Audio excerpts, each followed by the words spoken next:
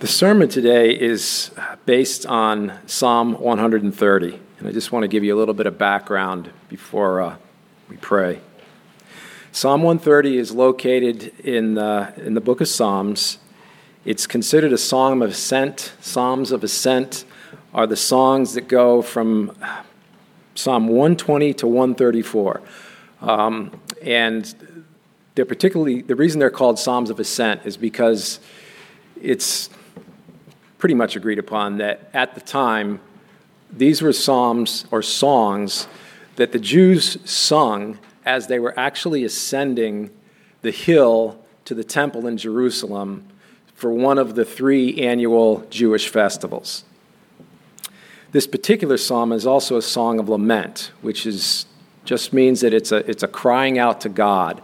It's the psalmist is asking God for mercy because of whatever turmoil he has in his life. So with that in mind, let's go to the Lord in prayer. Lord, as we come before you today, we pray that you will illumine our hearts and our minds and prepare them to embrace your word because it is true. Because in your word, you have shown us your love through your Son. And we know that your word is effective, and that by hearing it, our hearts can be changed and enlightened, so that we may know you more deeply. And so, Father, I pray that the words that I speak will be clear and true to your word. In the name of your Son, Jesus Christ. Amen. Again, the scripture reading is Psalm 130. Out of the depths I cry to you, O Lord. O Lord, hear my voice. Let your ears be attentive to the voice of my pleas for mercy. If you, O Lord, should mark iniquities, O Lord, who could stand? But with you there is forgiveness, that you may be feared. I wait for the Lord, my soul waits for the Lord, and in his word I hope. My soul waits for the Lord, more than watchmen for the morning, more than watchmen for the morning. O Israel, hope in the Lord, for with the Lord there is steadfast love, and with him is plentiful redemption, and he will redeem Israel from all his iniquities. Bless the word of the Lord.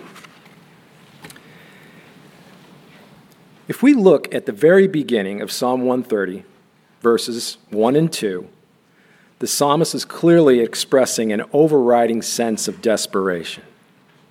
He's lost. He feels like he's overwhelmed with his sinfulness. He is at the end of himself and has nowhere to turn except to the Lord. And in verse 3, it's evident that he knows that not only he himself, but all humanity is corrupted by sin, and that we are entirely incapable of rescuing ourselves. He also appears to understand quite clearly that sin is our problem and that we ourselves are helpless to fix it.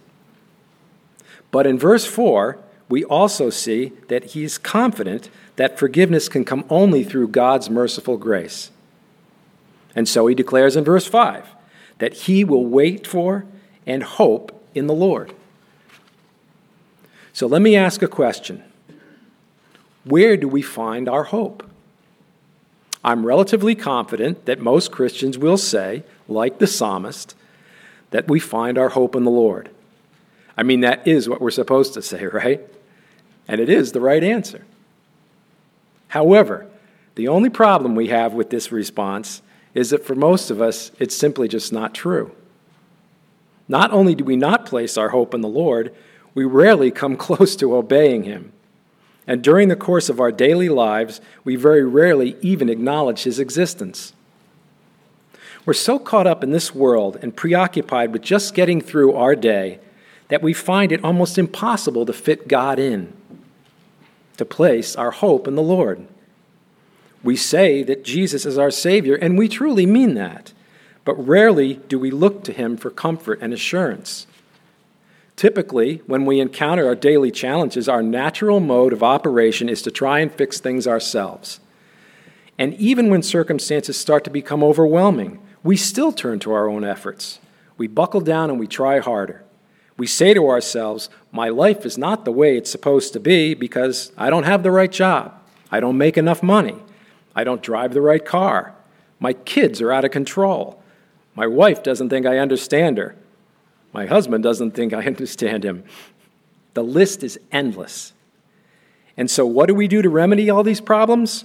Well, we convince ourselves that we simply must just try harder, work even smarter, be even more compassionate and understanding. And while there is some validity in these responses to these challenges, ultimately the problem is not in fixing anything in this life.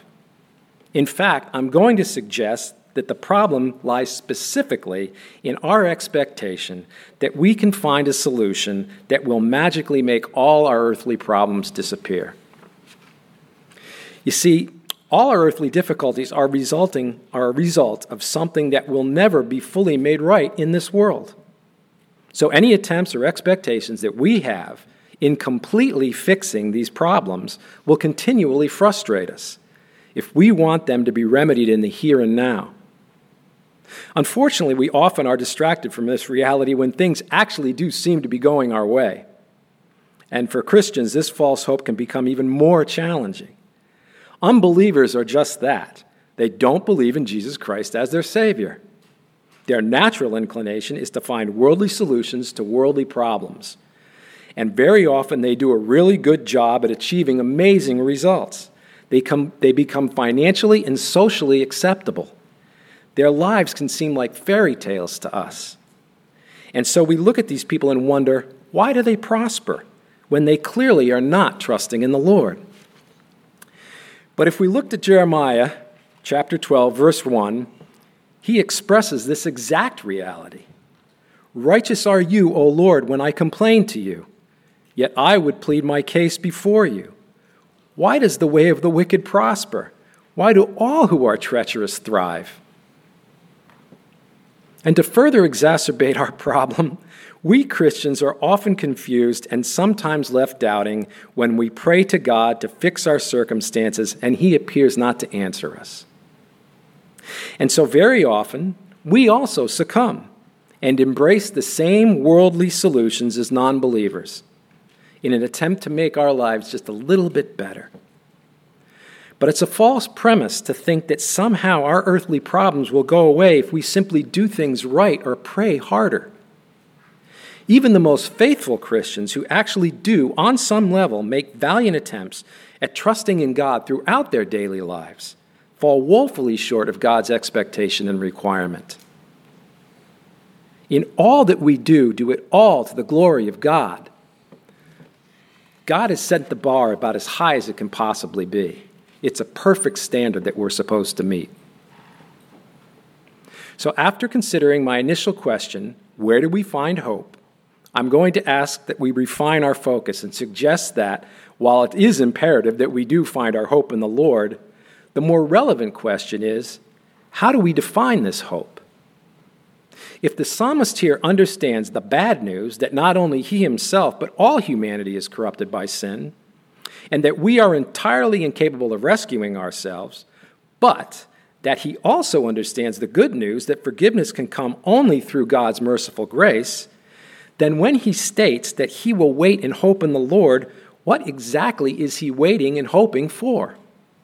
More specifically, what are we as Christians waiting and hoping for?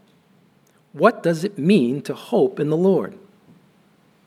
To answer this question, I want to focus on three things, and they're all grounded in verse 5 of this psalm. I wait for the Lord, my soul waits for the Lord, and in his word I hope. So the 3 points are, first, because God's word is trustworthy, we know he will hear us when we cry out to him. Because God's word is trustworthy, we know our salvation is not up to us. And because God's word is trustworthy, we know we will one day be with him in eternity. So let's take a look at the first point. Because God's word is trustworthy, we know he will hear us when we cry out to him. How far do we have to sink before we actually do cry out to God in desperation? In the opening of this psalm, the psalmist declares that he has been laid low. He's in desperate straits. He clearly has nowhere else to turn but to God. Out of the depths I cry to you, O Lord. Hear my voice. Listen to me. I'm pleading with you. I'm begging you to hear my pleas for mercy. How many times do we feel like this? Either in a situation that we have created for ourselves because of our own stupidity and ignorance, or simply because of something that we really had no control over. But regardless how we arrived at this point, we are faced with the reality that we have absolutely no ability to get ourselves out of the mess that we're in. How many times do we say to ourselves, this seems so overwhelming that we just want to give up? Or maybe you're the type of person that, when you just can't face the world, you just don't want to get out of bed for 2 months. I think most of us have been there, and some of us may be going through this right now. I must admit, given my recent experiences, both those that I have the ability to manage and those that are clearly beyond my control, I find myself wondering if jumping in my car and just driving anywhere other than where I am right now might not be such a bad idea.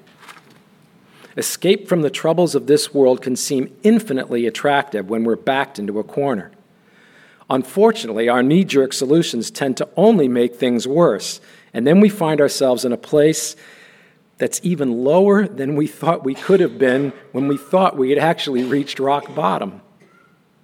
It's quite amazing how we think things simply can't get any worse, and then they actually do.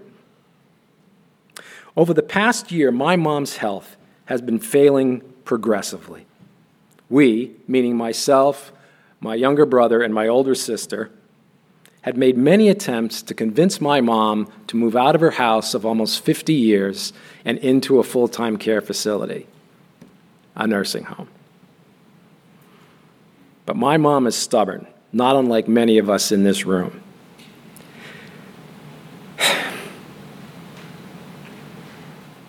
I got through this the first time. And I can still hear the words echoing in my head when she emphatically declared that not only was there zero chance that she was going to live in a nursing home, but that, and this is an exact quote, I will die in this house. Well, the sad irony is that even in all her stubbornness, her plan was not ultimately realized. When I returned home to Rhode Island in early January, the first day I was home, my mom went into the emergency room with a bad blood infection. And a circumstance that was previously almost a normal occurrence became something much more severe in a relatively short period of time. And being 89 years old, her frail body simply could not withstand the convergence of problems associated with her initial infection. So when it became clear that her life was coming to an end, she was moved to the same nursing home where my father lives today. She died 4 days later after this move. The point of this story is that no matter how well put together we may think we are, life will interrupt us in the most extreme ways. It'll have us wondering, what in the world is God doing? And why doesn't he seem to be listening to us when we cry out to him? You can apply this principle to my mother herself or to me and how this course of events disrupted my carefully set plans. I'm a seminary student, for crying out loud. I have literally abandoned my formal life, my work, many of my friends, all in an effort to be an ambassador to God.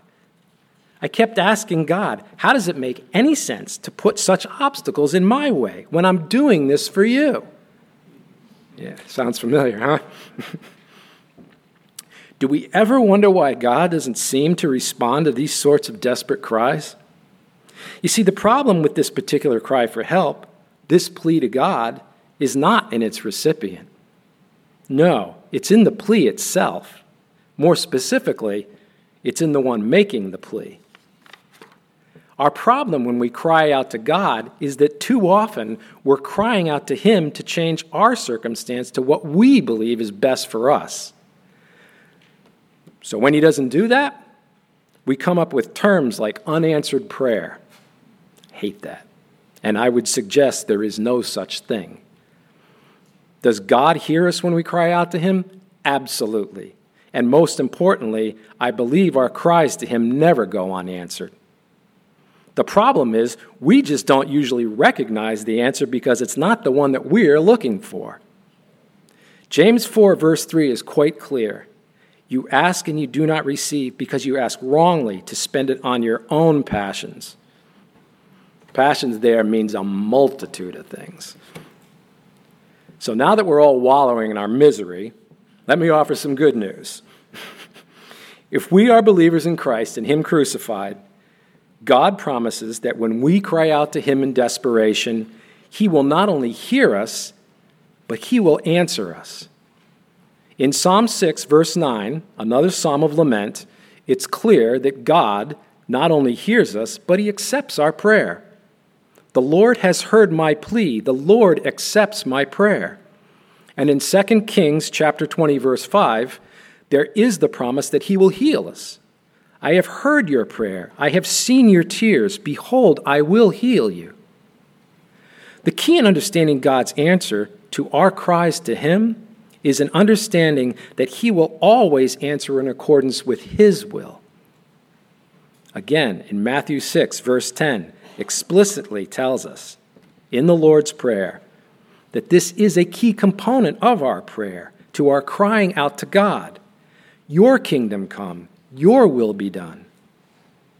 So the question again we have to ask ourselves is, are we praying to God? Are we crying out to God in hopes that his answer will be in accordance with his will or with ours? But in addition, Psalm 31 gives us confidence. In addition to it giving us confidence, it also promises that he will do for us what we are incapable of doing for ourselves, which leads to my second point. Because God's word is trustworthy, we know that our salvation is not up to us. While we as Christians will likely agree that we are incapable of saving ourselves from our sin, we frequently forget this biblical truth and revert, albeit subconsciously, to functionally expecting that our works, or lack thereof, will have a direct correlation on our standing in God's eyes. Failing to confront the truth that our sin is so far beyond any ability or desire on our part to remedy our situation.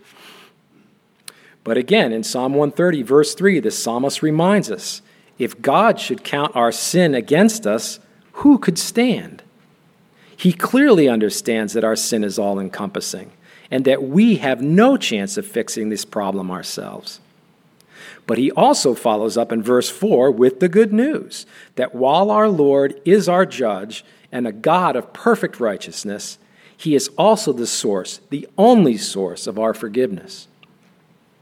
And in verses 7 and 8, he continues by declaring that our hope must be in the Lord, because the Lord is the source of unrelenting love. And because of this love, he is the only source of our redemption. Verse 8 is very, very clear and wraps this whole thing up. He will redeem us from all our iniquities. Paul in Ephesians 2, verses 4 to 8, solidifies this remarkable truth. But God, being rich in mercy, because of the great love with which he loved us, even when we were dead in our trespasses, made us alive together with Christ. For by grace you have been saved through faith. And this is not your own doing, it's the gift of God. So again, it's very clear that God has made a promise to us that he will not only forgive our sins, but that he will bestow on us the perfect righteousness of his Son. This is redemption accomplished. It is the promise of the covenant that was established with Abraham in Genesis 15 and was ultimately fulfilled in the new covenant by Christ. It is God alone who does all of this for us.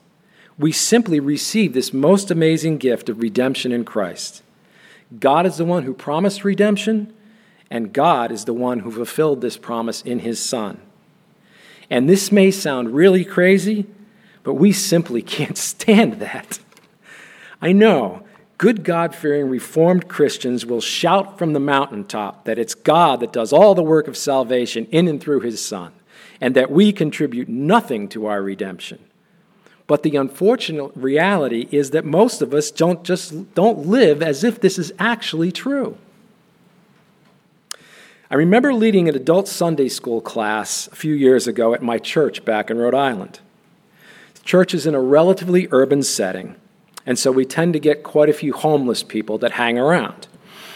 They sit on the front steps. It's got 2 doors in the front, and they're pretty wide, and it's an old church. It's about 130 years old. It was built by stonemasons. It's beautiful. You'd think it was Catholic. And many of these homeless people, when they hang around, they smoke. And some of them have probably been drinking as well. And I will freely concede that very often these people, I really hate saying that, the us and them thing. Anyway, they can often be unkept and not smell all that great. So when I arrived at church this one Sunday morning, I was wondering what the heck was going on because there were 2 police cruisers parked in front of the church. The officers were having a conversation with a homeless man named Tim and a woman from our congregation. Apparently, she had called the police because Tim had been sitting on the front steps, allegedly blocking one of the entrances to the sanctuary, making it inconvenient for some of the people to get in to worship on Sunday. Talk about irony.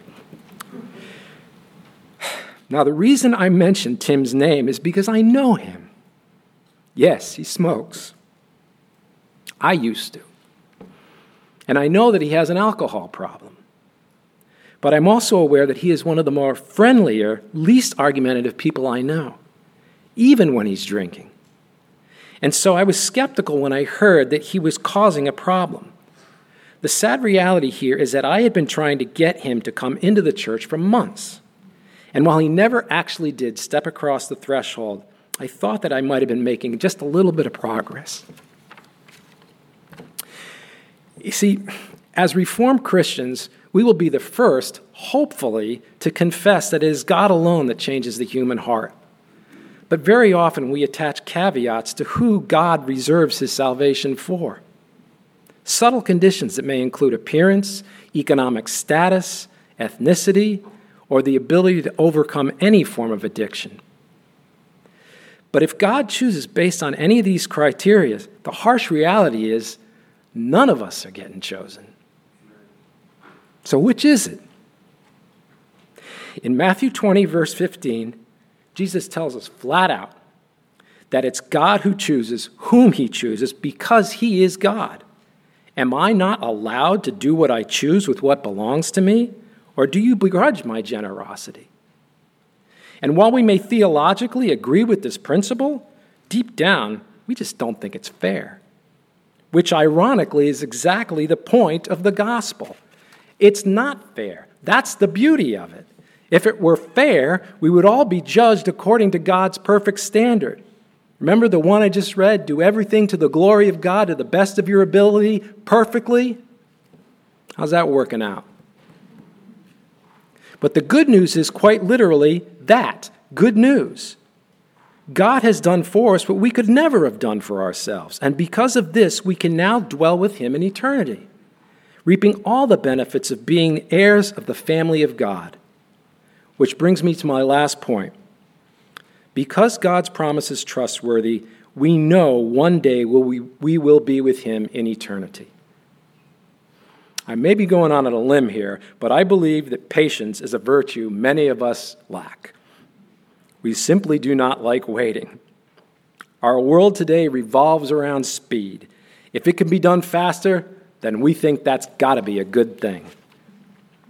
But I'm also guessing that we've all heard the saying, there's always time to do it over, but there's never time to do it right. This, unfortunately, is just how we operate. You can call it fallenness, brokenness, corruption, sin, but whatever you call it, even the most virtuous of us suffer from this problem on some level. I spend a fair amount of time driving. Some people might think that being in a car as much as I am can be worse than fingernails on a blackboard or sardines in your ice cream. Yuck. But I actually find driving quite relaxing. For me, it's very therapeutic, especially in the early morning. And when I say early, I'm talking really early, like 2 2:30, 3 o'clock in the morning. I don't do this as a rule, but typically when I have some place to travel that's far away, it's great to get up that early because there's nobody else on the road except for cops and maybe some of the people that were out having some fun the night before. My point is that driving helps me think. It clears my head. But while driving is my own sort of personal little therapeutic psychotherapy thing going on, what I simply cannot tolerate is traffic. One of the benefits of driving a four-wheel drive is that I can pretty much escape just about any annoying traffic backup. Even the most topologically challenging medians are no match for my dogged determination in my 4Runner.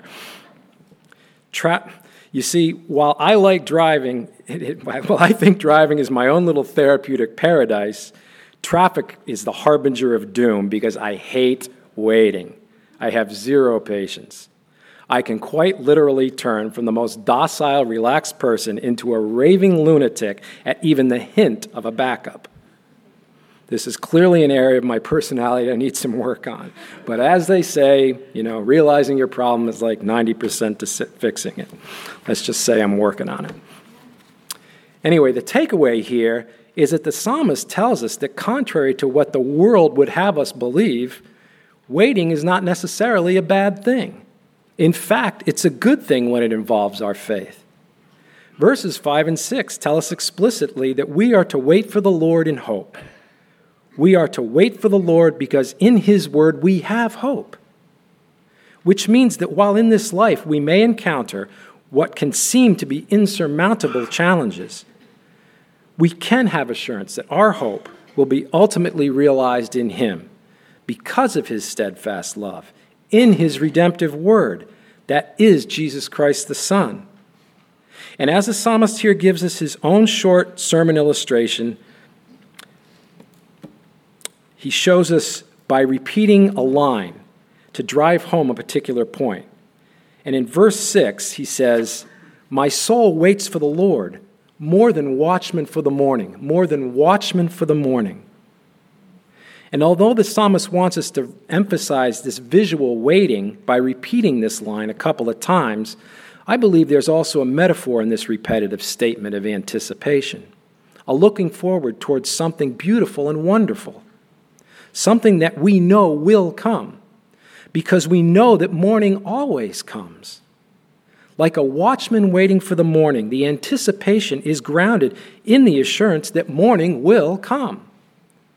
The coming of a new day is infinitely reliable, not only because it's established by God's creative work in Genesis 1, but it is an experiential reality that anyone can notice.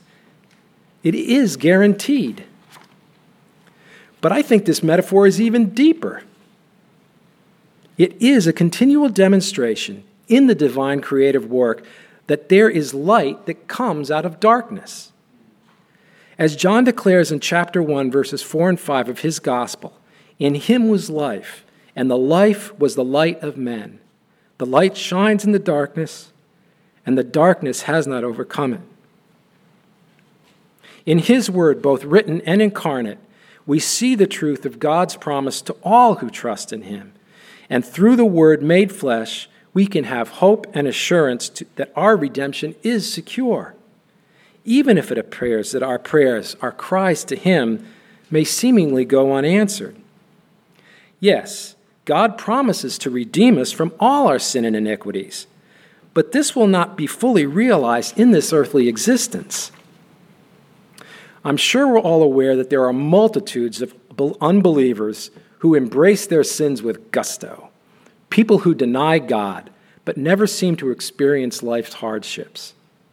But we also understand that if we ourselves make foolish decisions in this life, there will very likely be consequences that will lead to our suffering. But because we are Christians, we also have to be discerning in how we understand our suffering. There is a part of Christian suffering that we not only should be prepared for, but as Peter tells us in 1 Peter verses 12 to 19, we should embrace when it's for Christ's sake. And so we find our joy and peace where we find our joy and peace is in our assurance that our final rest is in our eternal walk with God. The gospel is the promise of God's gracious redemption. It is the promise of our future glorification in and with God. But it's so important that we recognize that while our redemption, our salvation, is promised by God for all those who believe, this promise is a truth that will not be fully consummated in this fallen world. Do not expect in this world what is only promised for the next. So we will suffer, not just because suffering is a result of our sin, but because it is one of the mechanisms that God uses to bring us to himself. And it is also exemplary of a life of faith in Christ. It is the reason why we can have hope when we cry out to him. Paul in Philippians 3, verses 8 to 11, embraces this exact truth. For his sake I have suffered the loss of all things, and count them as rubbish, in order that I may gain Christ and be found in him, not having a righteousness of my own that comes from the law, but that which comes through Christ, the righteousness from God that depends on faith. Our hope, our assurance is made real and true by God's promise. And this is a promise guaranteed in the life, work, death, and resurrection of his Son. Yes, the Christian life is grounded in suffering, but it is a suffering that leads to glory. And this glory is only fully realized in our eternal walk with God. It's a future glory. Our crying out to the Lord because of our suffering is not something that we must endure, a life hurdle that we must somehow find a way to get around. No, it's a reality we must embrace in order to understand our position before God. It is in humility, in submission, in crying out to him in desperation that we finally see the true wonder and miracle that is redemption in Christ. And until we understand the measure of this truth, we'll never understand the miracle of redemption in Christ. The sad reality is, yes, this world is broken because of our sin, and that we will suffer in this life. But the most important and wonderful reality is that because of God's amazing gift in his Son, Jesus Christ, we can now look forward to an eternity with God. Revelation 24, verses 3 and 4 gives us this promise. We will be with him, and he will wipe away every tear. There will be no more death or crying or pain, for the former things of this world will now have passed away. And in the famous words of J.R.R. Tolkien, everything sad will have become untrue. This is what enables us to face a life when all worldly hope seems lost. It is the promise God has made to his people in his Son, Jesus Christ. And it is the true understanding of what it means to hope in the Lord. Will you pray with me? Father in heaven, you have given us hope, a hope that is secured in your promise that if we believe in your Son, Jesus Christ, we will have eternal life. A life that will be filled with walking with you in glory, a life in which all our suffering will be forever gone. We will have no more tears because you have conquered death for us in your Son, Jesus Christ. Father, this is a gift we don't deserve and a gift we can never repay. And for this we can do nothing but humble ourselves before you in praise. In Christ Jesus alone is our hope. Amen.